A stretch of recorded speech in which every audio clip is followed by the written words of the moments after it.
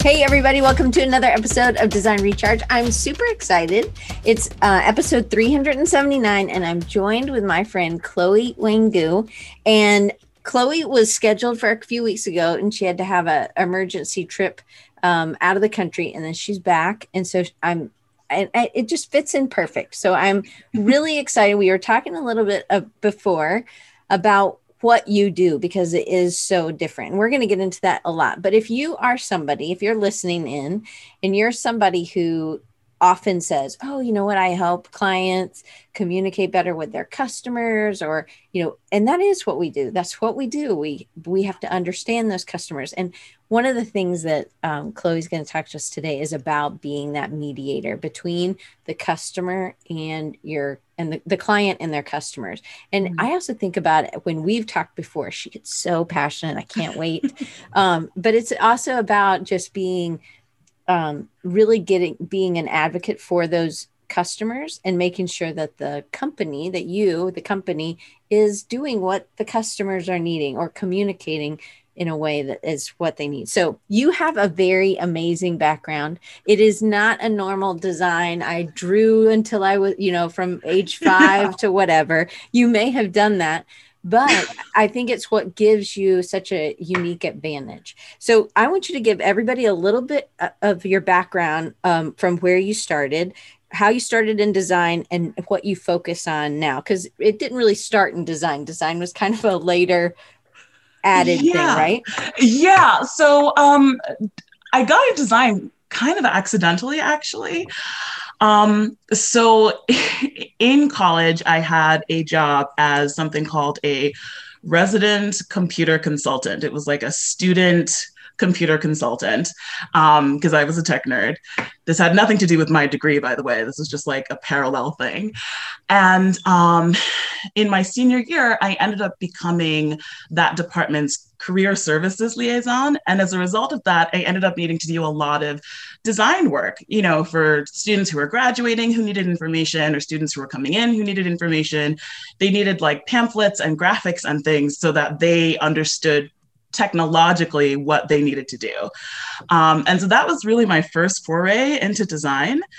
And then after undergrad and grad school, you just become that young person at the nonprofit. And that young person is always the one who's asked to do social media and graphics and tech stuff, even if you're not, technologically inclined, and I was.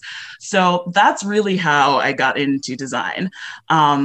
And then I liked coding because I was a nerd. So I built websites for fun. So that's how I got into design. But then you got your master's in something also that was not design related, correct? Yes, so tell them about correct. that. Yeah. So I went to Israel and I got my master's in international conflict resolution and mediation. Yeah. And so I was essentially trained to sort of help facilitate discussions and conflicts at like a country's level. So like between countries, or between countries and smaller actors. I'm going to get jargony when I start talking about it. But yeah, so that's what I went to grad school for. Because why? What was the passion behind that? Yeah, so it started with a passion of wanting to use an understanding of different cultures and different peoples, and like what makes people tick and what motivates people, using that in a way to sort of make the world a better place. I know that's kind of cliche, but like that was really what was in my heart. And I considered going like the diplomacy route, but then I realized that, okay, as a diplomat, you are an advocate, you are not a neutral party. And so what happens in the off case that you're asked to do something that morally you cannot agree to? As an advocate, you still have to do that thing.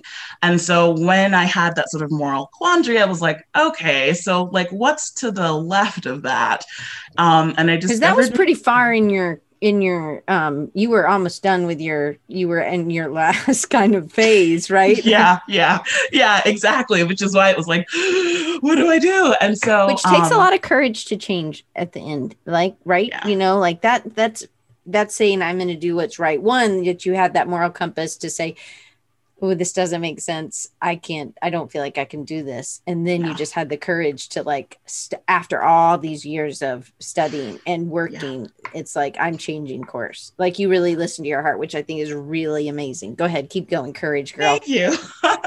Thank you. And so, so that's how I got into mediation. And then, I guess if I want to like fast forward to how I actually ended up starting my own studio agency type situation, I ended up after grad school working at a huge nonprofit, doing a lot of crisis management and like anti-bias work. And where are you? So in the country, you're in America. Where are you? You're in Northeast, right? I am in the Northeast. Yes. Currently I'm in Connecticut, but I was sort of all over the Northeast and then also through work all over the world. So lots of different places. But I ended up working for a huge nonprofit and loved the work, loved my team, loved the people that that reported to me, but ran into some other morally questionable things that sort of made me reconsider my role. And eventually I left, and a friend of mine who ran her own agency was like, so you create websites for free for nonprofits? You should just have them pay you. And I was like, oh. Did you not realize that was people were paying, and this was something that was, so oftentimes, this is what I think is great. Oftentimes we discount the thing that comes so natural or is fun to us. So for me, it's talking to people and getting to know them. For you, it was making websites, right? But we often just do it and we're like, oh, but it doesn't take me very long. I don't think that anybody would value that. Was that the kind of the you're like, hadn't thought about it? You knew people did it, but like it just never occurred to me to charge, right? Like the folks that I worked for were like these small nonprofits who like really needed more visibility, and like like it felt like the right thing to do, and like these causes were really important. So I was just like, sure, I'll build you a website. It's so easy. Why not? And so when my friend was like, charge for it, I was like, oh, okay, cool.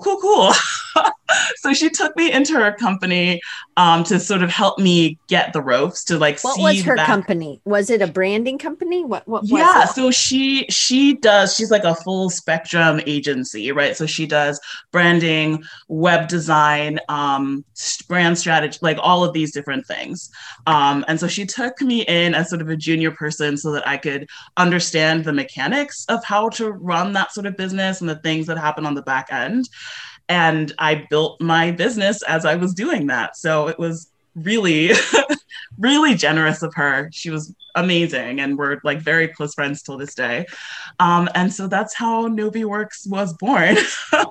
Okay. And and so now NobiWorks, I've sort of transitioned from websites. I do take on select design projects, but I've sort of transitioned into how would I describe this?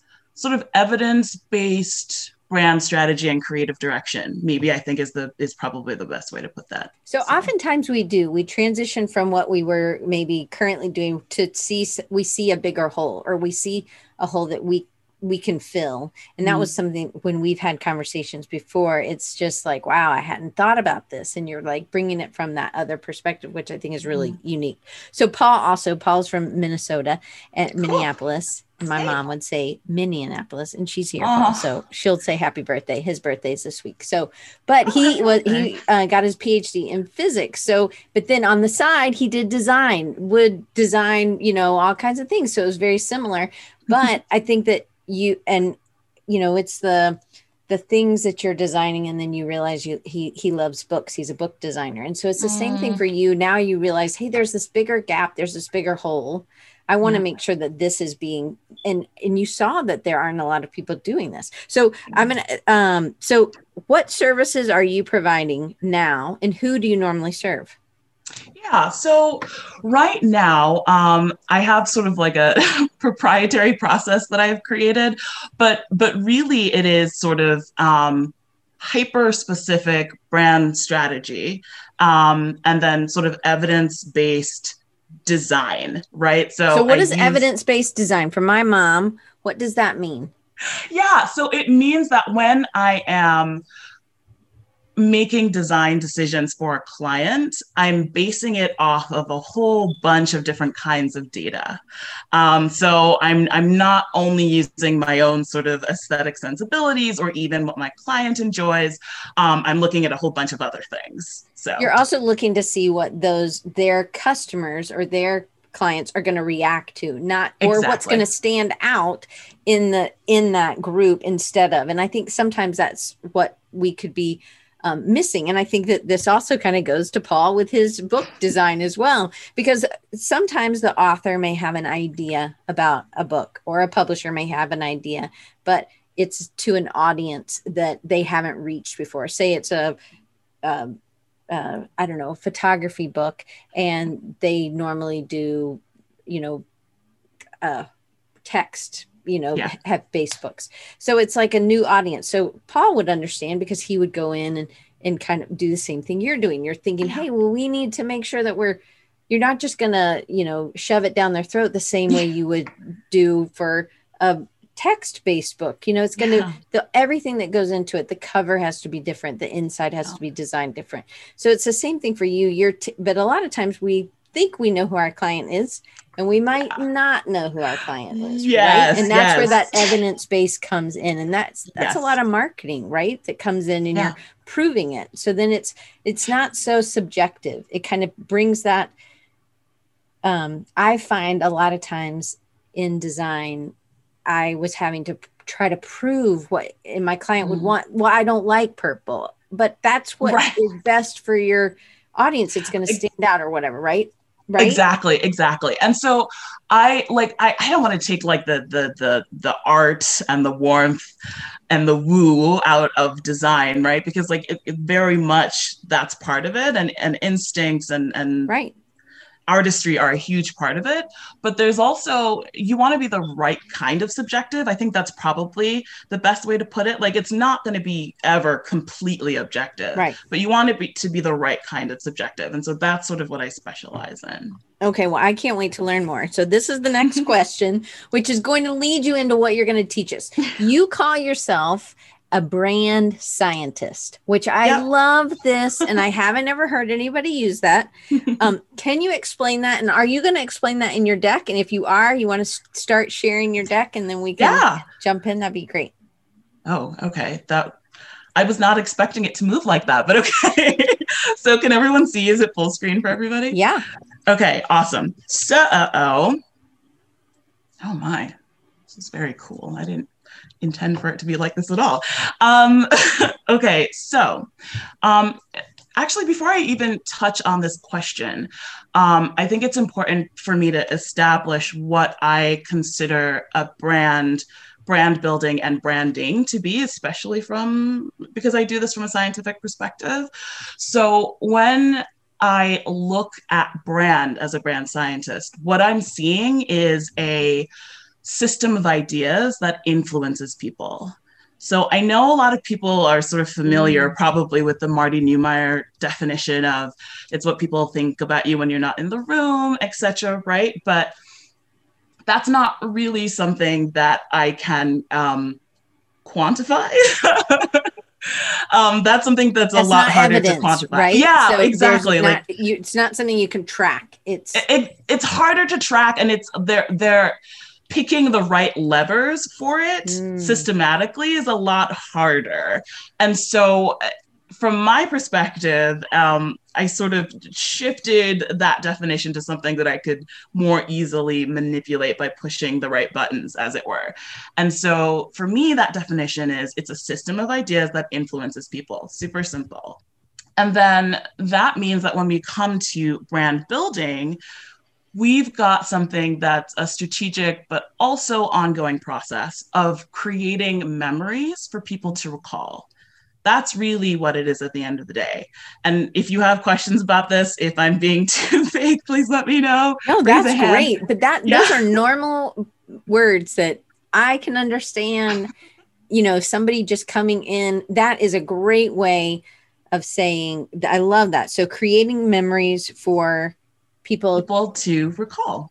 Yeah, exactly. And so then when it comes to branding, right, the actual communication of that system of ideas, what you're doing is you're creating assets, brand assets that are memorable.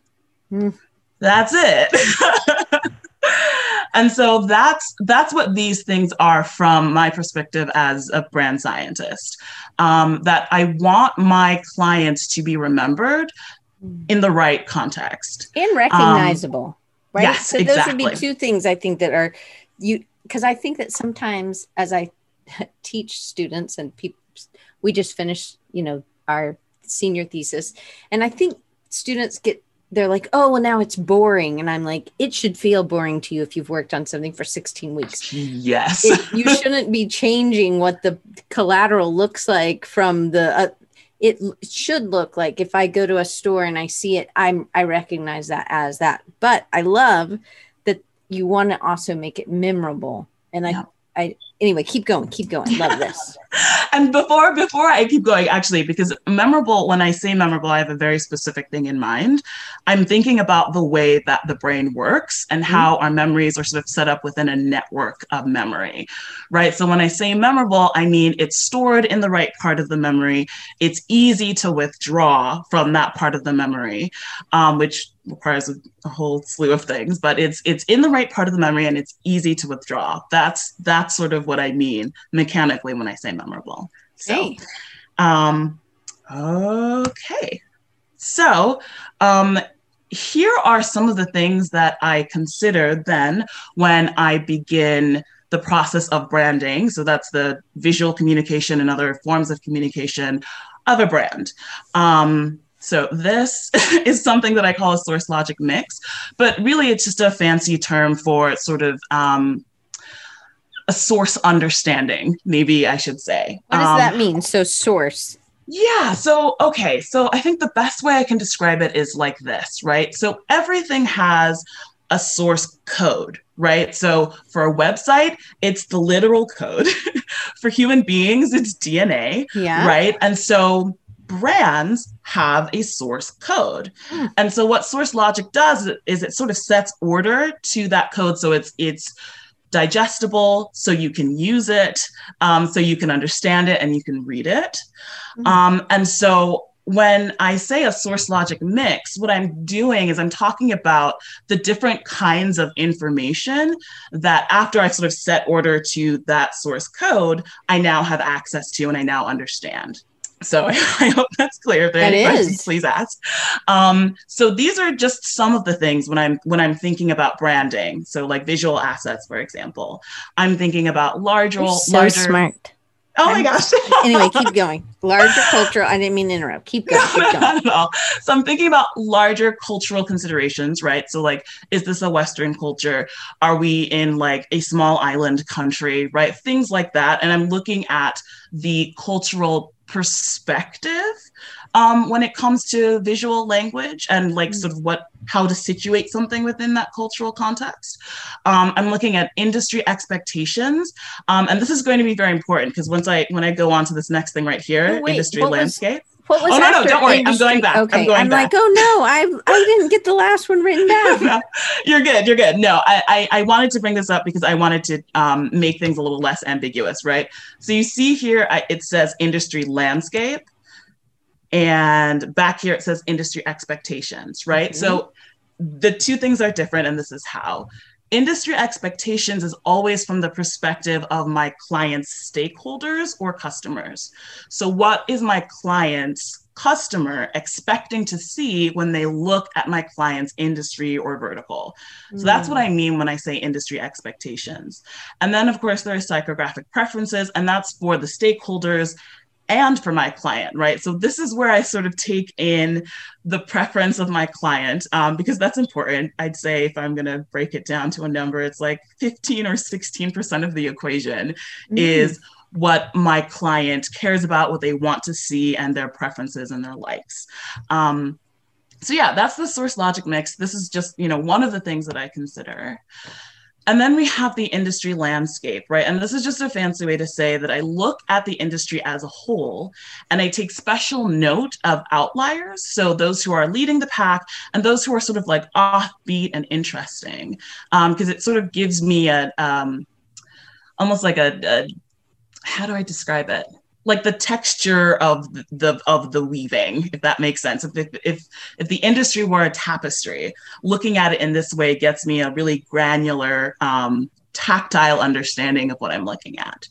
And you want to make this as complete and as exhaustive as the budget allows. So do you see the leaders and the outliers as opposites? Sometimes I do.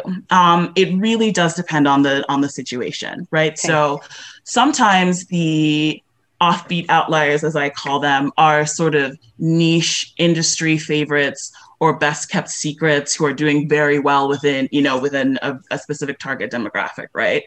They're not necessarily someone that folks would call a leader, because when they say leader, they mean someone who has super high brand equity. I'm now using more terms, so I'll explain what I mean when I say that. So when I say brand equity, I mean like an Apple or an Amazon, right? Like someone who has really, really big market share. So that's generally what people mean when they say leader. And if you just focus on the leader, you're missing out on all these really interesting expressions of the same thing within the industry. So that's why I make special note of keeping an eye on both of those. I love that. So, okay. Yeah, so those are just some of the things that I consider specifically for visual communication. I'm not even talking about the whole gamut of branding or the whole gamut of brand building or brand. Just visual communication, these are some of the things that I consider. And so when you consider those things, what you get is something that is industry aware, but also distinct. That's my favorite saying. About my work.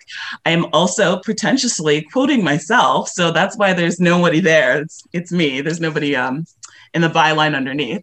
And so when something is industry aware, right, like it looks like it belongs, but it's also distinct, that's how you create visual assets, at least specifically, that are memorable, which is the whole point of it, right? So everything comes full circle. The reason that this is important, right, and I want to read this carefully because the wording is very important, is because the only way that a system of ideas, remember this is how we define brand, can be influential. The only way that a system of ideas can be influential is if it is communicated in a way that is at the very least memorable, right? It's sort of like a minimum viable situation going on. So if you want your system of ideas to influence people, at the very least, the way you communicate it needs to be memorable. So that's why, as a brand scientist, that's sort of my approach to branding. And that's why I consider all of those different variables, well, some of those variables and more, of course. To give sort of more perspective on the sort of methodologies that I use when I'm doing my work, there are a lot of them, right? There's consumer insights, there's psychology, there's behavioral science, right? Like in modernity, as a brand scientist, I have a lot of fields and methodologies and tools at my disposal to make sure that I can create assets, strategies, and a brand that is as influential as possible. Something that's neuro-rich, something that's going to sit in the right part of the memory network, be easy to recall, like all of these good things. I've got these amazing tools. Do you do a lot of studying that's on the brain and memory? Is that some of... I do, yes, I do. Though I did have a little bit of a background in sort of neuroscience and social psychology, because that was sort of the way that I wanted to approach my practice. So like I sort of started in undergrad with the grounding in that and then continued in grad school. So that was sort of always the lens that I looked at my work through. And so yes, the short answer is yes. Okay. And so the thing about that, though, is because all of those tools are sort of utilizing these cognitive biases that we're pretty sure all human beings have. And because we're leveraging those cognitive biases to influence, right, to influence behavior, we've got to be really careful about that work from an ethical and an equity perspective. And as a side note, I do want to say that ethics and equity, it's not just important because I'm a brand scientist. As a strategist and as a designer, I think that this is something that's important for all strategists and all designers, and not just because I'm like really all gung-ho about equity. The reason for that is this, right? That as designers and as strategists, we are gatekeepers to the ideas that are going to shape the future. I mean, I'll ask a question like, have you ever seen a status quo establishing idea that wasn't strategic, that wasn't well designed, that wasn't all the things that as designers and strategists we facilitate for our customers? The answer is probably no. And so are we the only gatekeepers? No, but we are key gatekeepers. And so that's why I think it's super important for us to be thinking about the work that we do from an ethics and an equity perspective. And so when I do that, here are some of the questions that I ask myself. The first question is, what kind of future am I equipping my clients to build? And this is a really important one for me, frankly, because the folks that I tend to work with are folks who are looking to shape the future, are folks who are looking to shift our status quo towards something that is less poisonous. And so that's something that's near and dear to my heart. But because of our role as gatekeepers, I think that this is a question we all really need to be asking ourselves. That if our clients' visions were to obtain, right? If they were to get everything that they wanted, if they were to sell their product or their service at scale, and on top of that, the vision that was behind the creation of that product were to come true, would our society, would our status quo remain, or would it shift towards something more positive? I have my own biases and my own perspectives as a woman of color, right? But I don't think it's super radical to say that our current status quo is not amazing. And so, if our clients' work is going to maintain the current status quo that we have, that's not good enough. Is that how you determine whether or not you are going to work with somebody if they don't have a deeper vision or a bigger, or if they're... So that's part of it. I think also the thing that I consider is the extent to which I can sort of help them shape that kind of vision. It's always great if someone comes to me and they have that vision, but if there is room for me to sort of facilitate that, then that's also the sort of person that I might take on. So is this, you also said something that I'm bringing up, because this is not, and I think sometimes we think, oh, it's just branding, we're going to do it in the beginning and then it's done. But branding is an ongoing, and you said that this is an ongoing process that you're doing with your clients, because just like we are, just like you pivoted as a web designer, now you're doing something else. Clients also do that same thing. They're seeing they're seeing where they can, and it's not like they're just going to make this one widget for the rest of their lives, right? Yeah. So that's why this is an ongoing relationship process that you're continuously rechecking, right? So it's exactly. Anyway, I love that part, because again, it builds that long-term relationship with those clients, and they see value because you're continually touching base with their stakeholders and their customers to make sure that everybody is, that what they're wanting is getting, the goals are being met, and people are getting stronger, better, going beyond status quo. Okay. Exactly.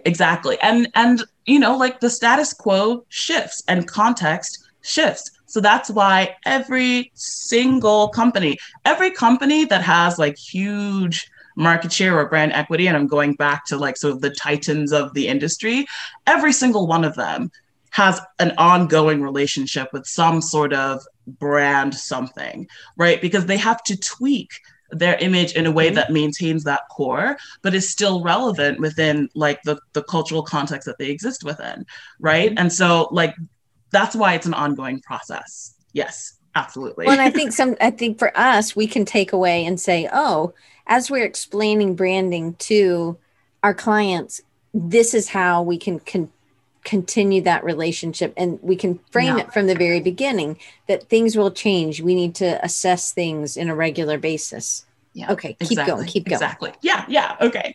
The second question that I ask myself is the second one about how am I going about equipping my clients to build whatever this future happens to be. And this is sort of where the title of our talk comes in, because I see myself, and again, it's definitely my background as a conflict mediator and a political mediator, which is something I still do, by the way, right? So like, it's definitely that background that comes into this, but I see my role as somebody who is facilitating a relationship between my client and their stakeholders. And I'm not on any one person's side. I am the neutral-ish party in between. And so what that means primarily for me, but it can mean a lot of different things for a lot of different people, but primarily for me, what that includes is making sure that the relationship between my client and their stakeholders remains one that's free of exploitation, one that's like healthy. So sometimes people use stakeholders as other people at the table. So this would be a board of directors. Is that how you're thinking of stakeholders? Or are you thinking of stakeholders as the user, the client, the customer? The stakeholders, I use that term intentionally because it includes the customers, but it also includes a whole constellation of different people who might be involved. People on the team, right? Exactly. Right. Internally, externally. Yeah, exactly. Okay. I also use that term because sometimes, and I didn't answer this question that you asked before, so maybe now is the time to answer this, but like my clients kind of run the gamut, right? So I have clients who are in the private sector, right? And so the primary stakeholder for them might be the customer. But I also have clients who are like refugee leaders, right? Who are looking for more representation at the UN. Or a recent client I had, a small island nation, you know? And like, they don't necessarily have customers in the way that we consider them, but they do have stakeholders that they need to connect with. So that's why I use that term, because it's sort of all encompassing. Yeah. And so to get back to the point that I was talking about before, I know that exploitation can be sort of like a big, scary word, and it's a bit abstract. So here's a more concrete explanation of sort of what I mean, right?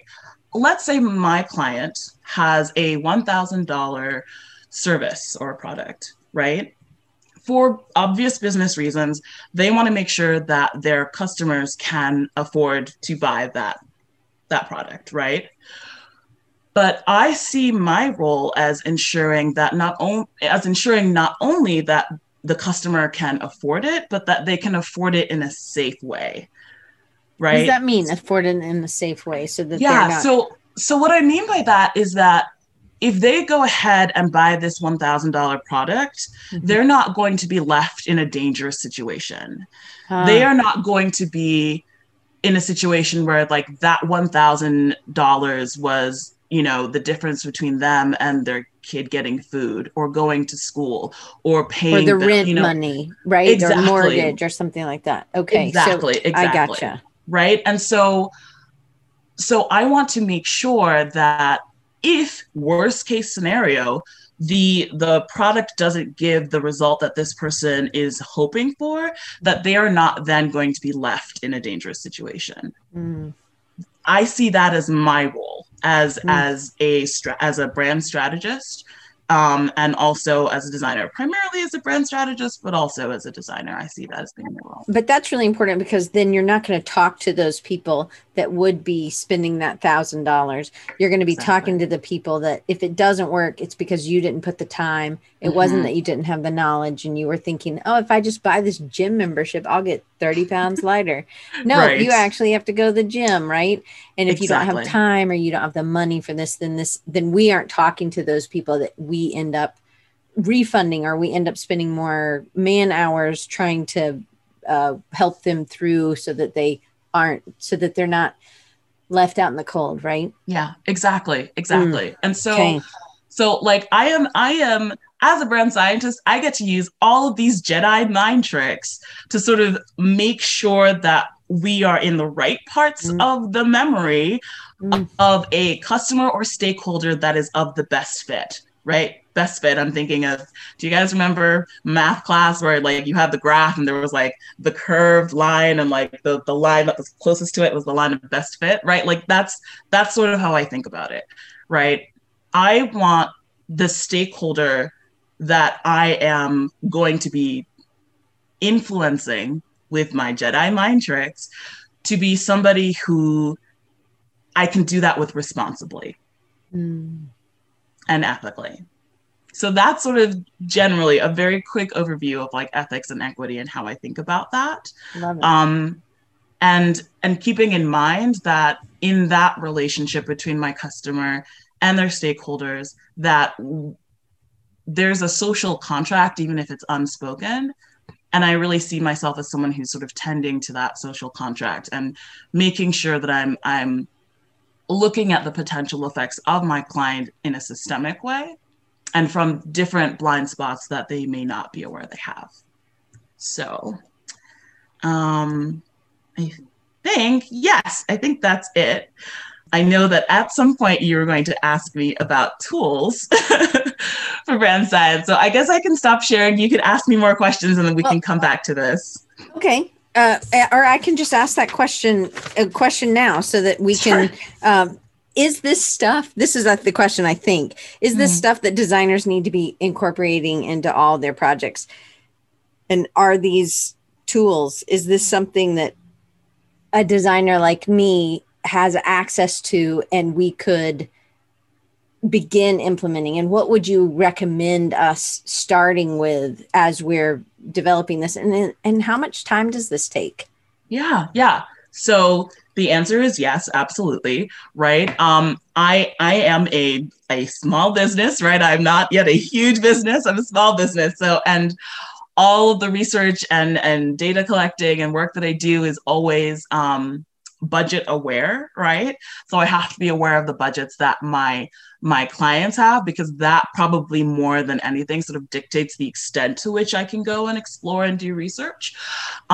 So I think that the tools that I have here are all tools that are relatively inexpensive. And they're really great places to start. I think another great place to start is to befriend a researcher. That's not something that I included here, but like befriend a researcher. Maybe research is not your thing, right? So befriend somebody who and who even does that. you, that's something that, is that something that you would do if we had something? And when would another designer bring you in because they know that this is, and is that something that you would even do? Yeah, absolutely. I mean, I have relationships with a lot of designers because, like I said, I take on select design projects, right? So they're not the bulk of my income or of the work that I do anymore. Really, the bulk of the work I do is that brand science, right? So it's looking at the stuff that we don't really understand, and we're trying to subjectively do it, but really you're coming with facts, which it would be, to me, it gives, I have more confidence in trying to defend what this purpose is or this position is for this brand, because I have your science behind me. Exactly. Whether I do it myself or whether I pay you to do it or like get a friend that's a researcher. I don't know where these friend researchers live. I was going to say they hang out on LinkedIn. Check out LinkedIn. There are lots of like quant and qualitative researchers, and like that's how they label themselves. So like befriend people on LinkedIn. Qualitative, is that what you said? You said qualitative and quantitative. So both are places that you want to look. And to answer your question, like a designer would bring me in as they're putting the brief that they want together. Like that's really where I thrive. And that's why I say sort of evidence-based brand strategy and creative direction, right? I'm coming in and I'm saying, okay, so here are the most basic parts of what would make, let's say it's a graphic designer who's designing a logo system or a visual identity system, right? I would come in and say, based off of the research that I have done and based off of sort of the precise positioning that we've done, here are the building blocks of this visual identity that you should build. And I've chosen these elements based off of research that I've done, based off of qualitative and quantitative research that I've done.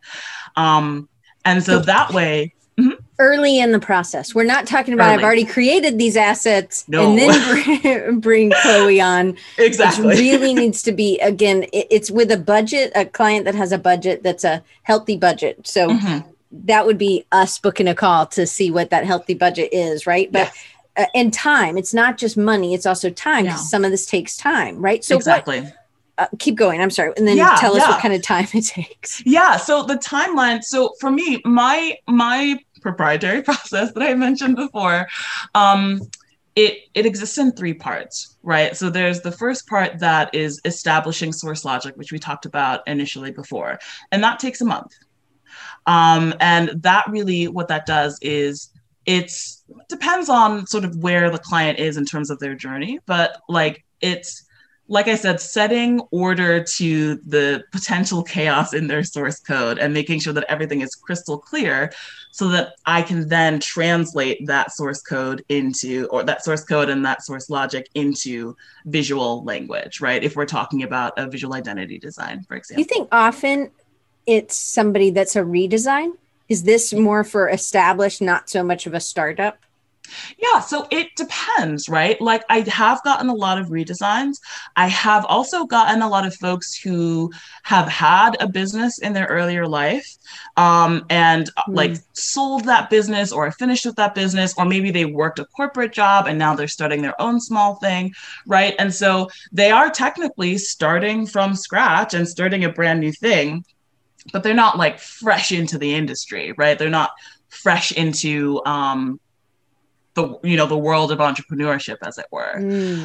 Now, does that mean that I can't work with people who are just starting? No, absolutely not. It just means that I have to probably do a little bit more research on my end, because the understanding of the industry that client will have won't necessarily be as robust. Okay. So that's all that means. It just means sort of a shift. So yeah, that first part of the process is a month. Then the second part of the process, which I call design logic, which is where I sort of translate the source logic into design language, whether that's visual, whether that's systemic, right? Like there's a whole bunch of things that design can mean. That also takes a month. And then there's the third part of my my process, which is systems logic. And this is how we're going to use the system that we've built strategically. And that's indefinitely. Could be. That's indefinitely. Right? Okay. Yeah, exactly.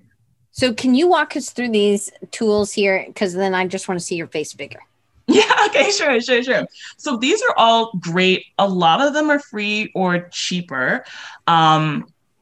So for example, right, if you want to do a survey of your client's target demographic or target stakeholders, right? A really good, relatively inexpensive tool to use is SurveyMonkey Audience.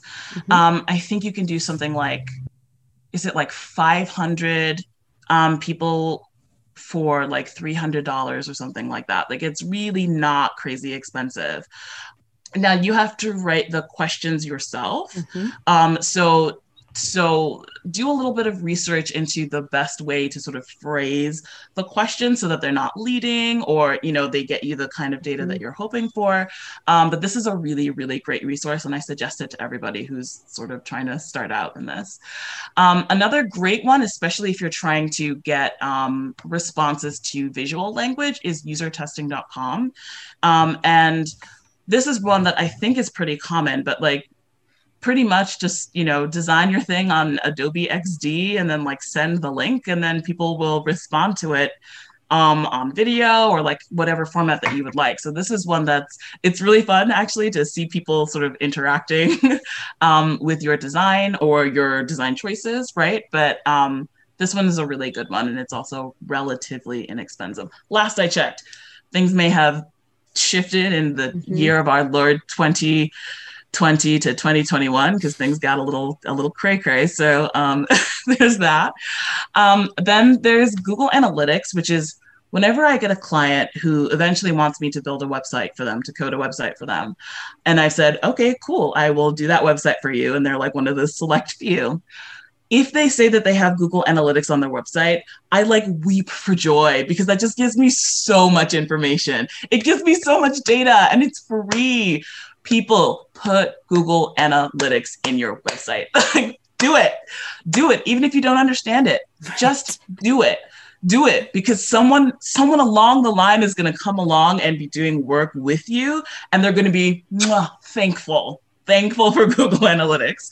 And there are lots of free courses or like inexpensive courses that can teach you how to understand Google Analytics. So like just for the folks like me that you want in your life, please install Google Analytics on your website. Another set of great tools are sort of the hot jars and the full stories. And this is really to see how people are using your website, like where they're pausing, where they seem to be having trouble. Or what they're skimming over, right? Exactly. If they just skimmed over something that was really important and they're just scrolling right past it. So this is where, if we're explaining it to my mom or somebody else that may not understand it, it's tracking. And I think Hotjar you can do, there's free for yes. so many visits or something. Yep. And then you can see it's tracking your mouse movements, I suppose, right? And from that, I'm assuming maybe the others sort of do that as well. Mm-hmm. Yeah, exactly. So Hotjar, Full Story, Crazy Egg, they all do sort of similar things. And so it's tracking basically how folks are interacting with your website. And so if like Diane said, if they skim over something and you're like, you can then say, this is why when people get on a call with me, like they don't know what I do, right? For example, if that's a problem that you're having, you can sort of figure out where those bottlenecks are with tools like that. And then Google Optimize is a great tool because it gives you a lot of data on your audience, especially if there are people who are on YouTube, for example. So like if you have a client whose stakeholders are on YouTube a lot, right? Like they fit within YouTube's sort of traditional demographic and psychographic information. Google Optimize is such a good tool. Like absolutely check that out. It does a bunch of other things as well, but that's primarily what I have it in my head for. So I know Hotjar has to be installed on your site. Is Google Optimize similar to that? You have, just like Google Analytics, you have to put in like an API code, or you have to do... Yeah, so I believe, am I remembering this correctly? It's okay. You can say you don't know. Yeah, no, I'm pretty sure I remember it's like it connects to the relevant Google account. If I remember correctly, I might be remembering a different Google tool. Who knows? I don't know. But no worries. I'm pretty sure that is correct. I will come back and fix that if that is wrong at some point. So that's sort of that stack of tools. Then we have social media and Trustpilot.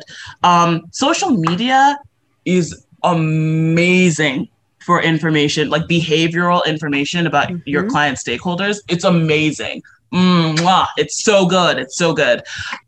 Instagram is a great place, right, to sort of observe the ways in which people behave. Just make sure that your client stakeholders are within the right demographic for Instagram usage, but like all of the major social media tools are interested in keeping good data because that's how they make their money with advertisers. Mm-hmm. So if you know where to look, you can find a gold mine of sort of behavioral information. Trustpilot is also super great because it just, you find out the things that annoy your clients' stakeholders about similar products or services. Mm. And so you can then go back to your client with that intel and help them sort of avoid those pitfalls. So it's a great resource. It's 1,000% free to use. Oh, nice. I have Google Optimize here twice. Okay, like twice as important, I guess. I know. That's what I was thinking. That's why I wanted to make sure I asked. I wrote it down twice. Oh my gosh. And what remains here are two books that were really formative for me in terms of developing my perspective as a brand scientist, using semiotics in marketing. And I feel terrible because I'm about to forget the author's name. So I'm going to Google it really quickly because I know the author and I met her when she launched this book and she is amazing. Using semiotics. No worries. Rachel Laws. There we go. Rachel Laws. So Rachel Laws, she's a consumer psychologist. She's, I think, considered like one of the founders of semiotics in marketing, like that as a field. She's like one of the founders of this. And this is an incredible book. It's like a step-by-step guide for doing really robust semiotic analysis. So like, it's great. Definitely consider giving this a purchase. LAWS, is that her? LAWES. Okay. Mm-hmm. Yeah. Okay. And then the final book here is Building Distinctive Brand Assets. And this is from Rami Romanuik. I'm not going to pronounce their name correctly, but I'll find it and put it in the show notes. Yeah. Wonderful. And so this person, they work. So if you've heard of the book, How Brands Grow, mm-hmm. right? So it's the same institute. It's like the Southern Wales Institute of like evidence-based marketing or like something like this. And they're set in a university. And when this book came out, How Brands Grow, it like turned the entire marketing world on its head. And everyone's like, no, what? So what the author has done has sort of broken down some of the things that I was talking about earlier with like the human memory network and how the human memory network works and how to make sure that your assets are distinct enough to sort of work with the way that memory works.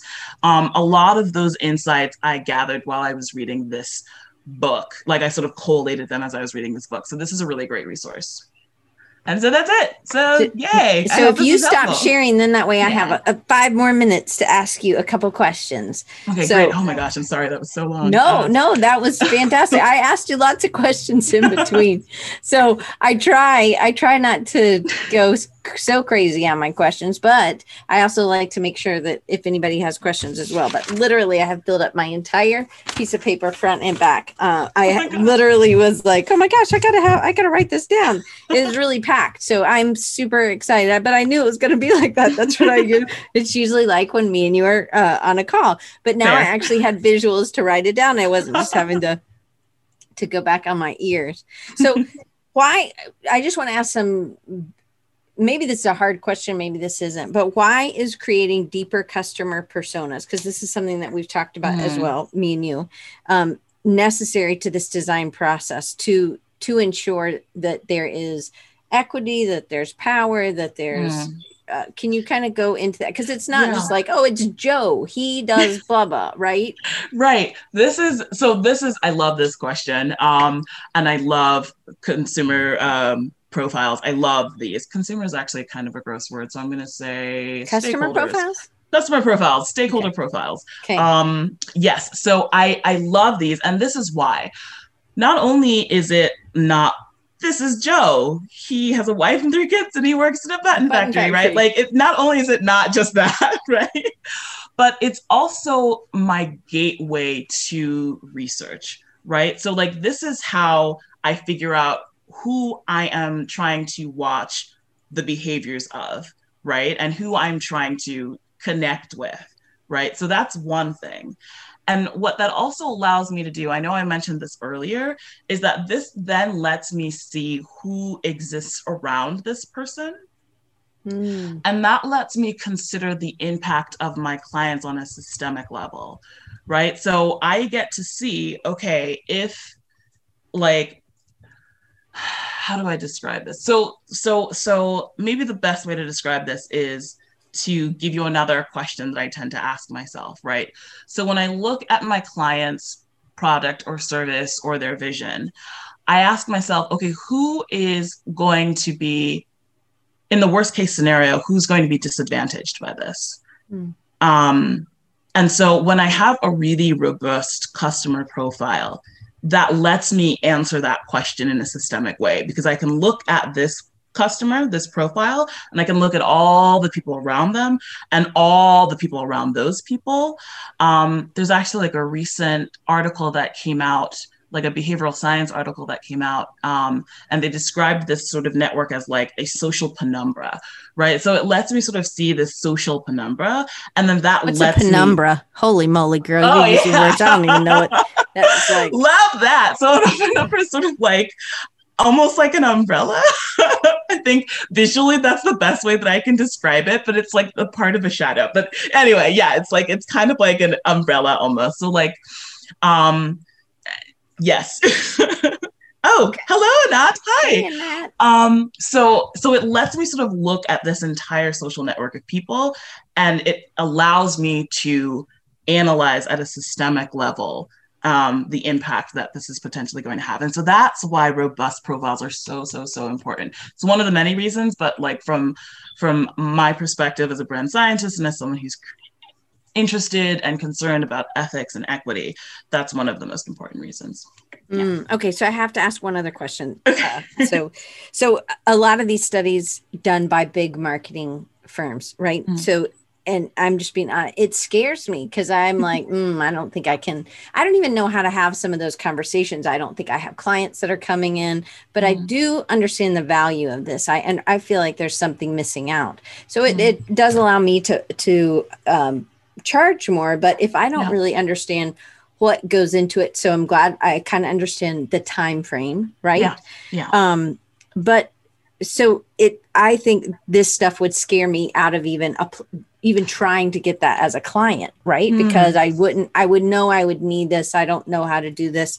So I think that this is great. I'm glad that you're a resource that I can use, because this sounds like stuff I would love to know, but I don't really want to do all the I want to have the awesome beach body, but I don't really want to go to the gym and get all sweaty, I guess, is what I'm saying. I do really find it interesting, but I know that it's a lot of work. It's a lot of work. I mean, it is, I love people. So, but why is this step so critical? And maybe I'm thinking about it incorrect way. Can these user studies be smaller and maybe not as extensive as what I'm thinking? Is that something that I could use for a smaller budget? And what would be smaller to you? Like, so it definitely is. I think the only thing that you want to take into consideration is that the results might be less, how do I describe this? Less authoritative, maybe is the best way to say that. You don't have as big of a sample size, right? And so, but that's always going to be the case, right? Like with anything that's smaller than like a statistically significant sort of situation. What is statistically significant? That's like a tongue twister, but I did it. Okay. Yeah, sure. So that means basically that the sample size of the research that you're doing is big enough that like you can extrapolate it to the larger population. So what, but what is that? What is that number? A 10%? Oh gosh. It depends on the thing you're trying to research. Oh my goodness. I don't even know how to answer that question. It depends on the thing that you're trying to research. But I would say for a client that has a smaller budget, you are not looking to create a study that has statistically significant results, right? Like you're not trying to do that. Right. You are just trying to get another perspective. Just think of it as, I think of it and I talk about it as triangulation, right? So you have your client who has a very specific perspective. Then you have you with your own expert perspective.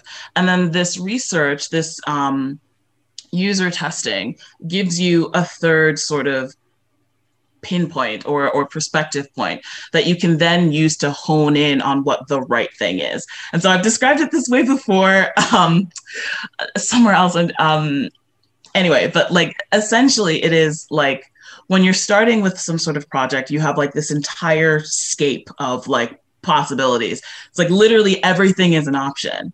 Right. And so what you want to do is figure out a way to triangulate it so that you find out something that's like within the right realm of reason, right? Like everything within this shape right here is correct. Like you can't go wrong with anything in here. Right. And to do this, you need data points, right? And so triangulation is important. So. Yeah, absolutely. Okay, so then smaller budgets, it can work. Yes. I guess so. It's time if people have enough time. Mm-hmm. So at least a month to get that first round done, and then you would start working, right? So this is not somebody who's like, "Hey, I got to have this next week." Yeah. If someone's like, right? "Can we do this in a couple of weeks?" That's going to be a problem, right? Because you need to not only gather the data, but you also need to clean the data. Like there's a whole bunch of stuff that you need to do. However, yes, this is something that you can do with smaller budgets. Just make sure that you use the information in the right way, and using it as like that third data point is super helpful. So just to reiterate, this is something that would be helpful to designers so that they have more authority, is what you called it, and power for the users, the end users. And you're coming at it from a stronger point as you're explaining it to you're able to make better decisions. Also is one of the main things that's going to reach those people. Again, it's doing that hard work up front, but maybe this is something that if you are like me and this doesn't, I would like the information without having to do the hard work. This is something that would be a great collaboration. And that's why I think that there's enough business for all of us. And this is where we really need to be a team, because then this is something that Chloe's really amazing at and not something that I really want to do, but I know that it would really help me make better decisions. Yeah. And at the end of the day, that's what it's about, right? Like, can you imagine like having a client meeting and they're sort of like, I don't know how I feel about this purple, even though, to be fair, that has not happened to me a lot since using this process. So like, I want to point that out, that like, I don't have many revision rounds in the work that I do because of this process. So that's one thing that's amazing.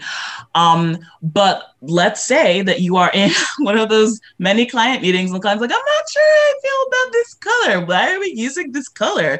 Like, can you imagine being able to say, well, this color tested very well with, like the particular demographic that you are, that we're trying to reach, or, we talked about this, right? You talked about this in a specific client situation, and they were like, well, I don't really like these. And you're like, but these work for your customer. It doesn't about if you like it. It's about if it reaches them. And that's the way it is with words, the words we use, the spacing we use, how you set up a store. It needs to be able to, so all of that stuff comes in to play. And that's where it's like, oh, okay, so you really don't care about your user. It's really just about you with your own store. You just want it to look like what you want it to look like. It doesn't matter if it's useful for them, right? I was thinking about in women's bathrooms. Now, I am 5'1", so I am not the tallest person, right?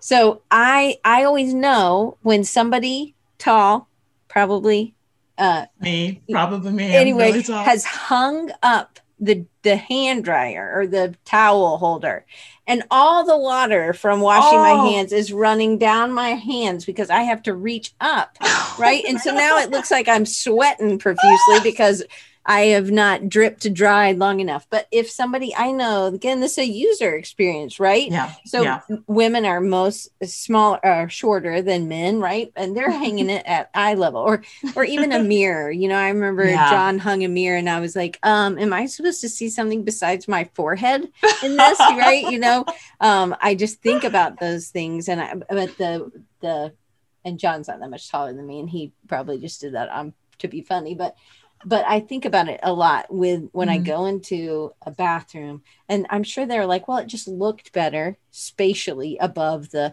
thing. And I understand, but it's not about how it looks. It's about how for whom? For right. whom? That's the thing. It looks better for whom, right? There's always sort of like a default perspective when we're talking about things that look better. And like I think, like I've mentioned before, part of the work that we as designers and strategists need to be doing is like investigating, okay, but like whose perspective is that? And who is informing our perspectives too, right? Like who are we consuming as sort of experts? Because if they all look the same, then I don't know. Yeah.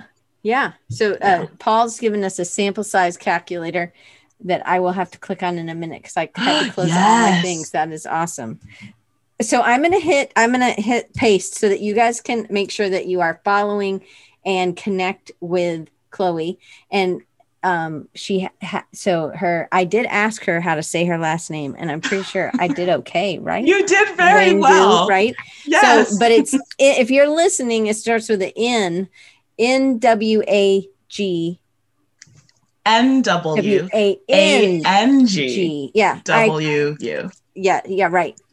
I knew you would know what it was, right? And I know what it is when I'm writing it. So anyway, but it's Nobi, Nobi works with an S.com.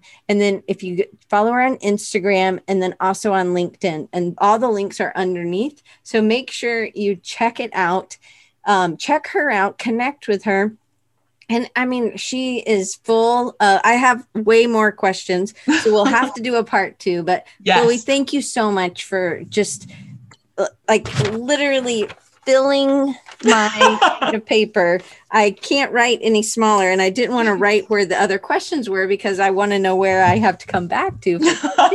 So just to make sure everybody knows, so Nobi works, Nobi works, WORKS.com. And it's on Instagram, Nobi works, and on LinkedIn. So check out Chloé, and I hope you'll come back and do a part 2 for us, Chloé. I really appreciate it.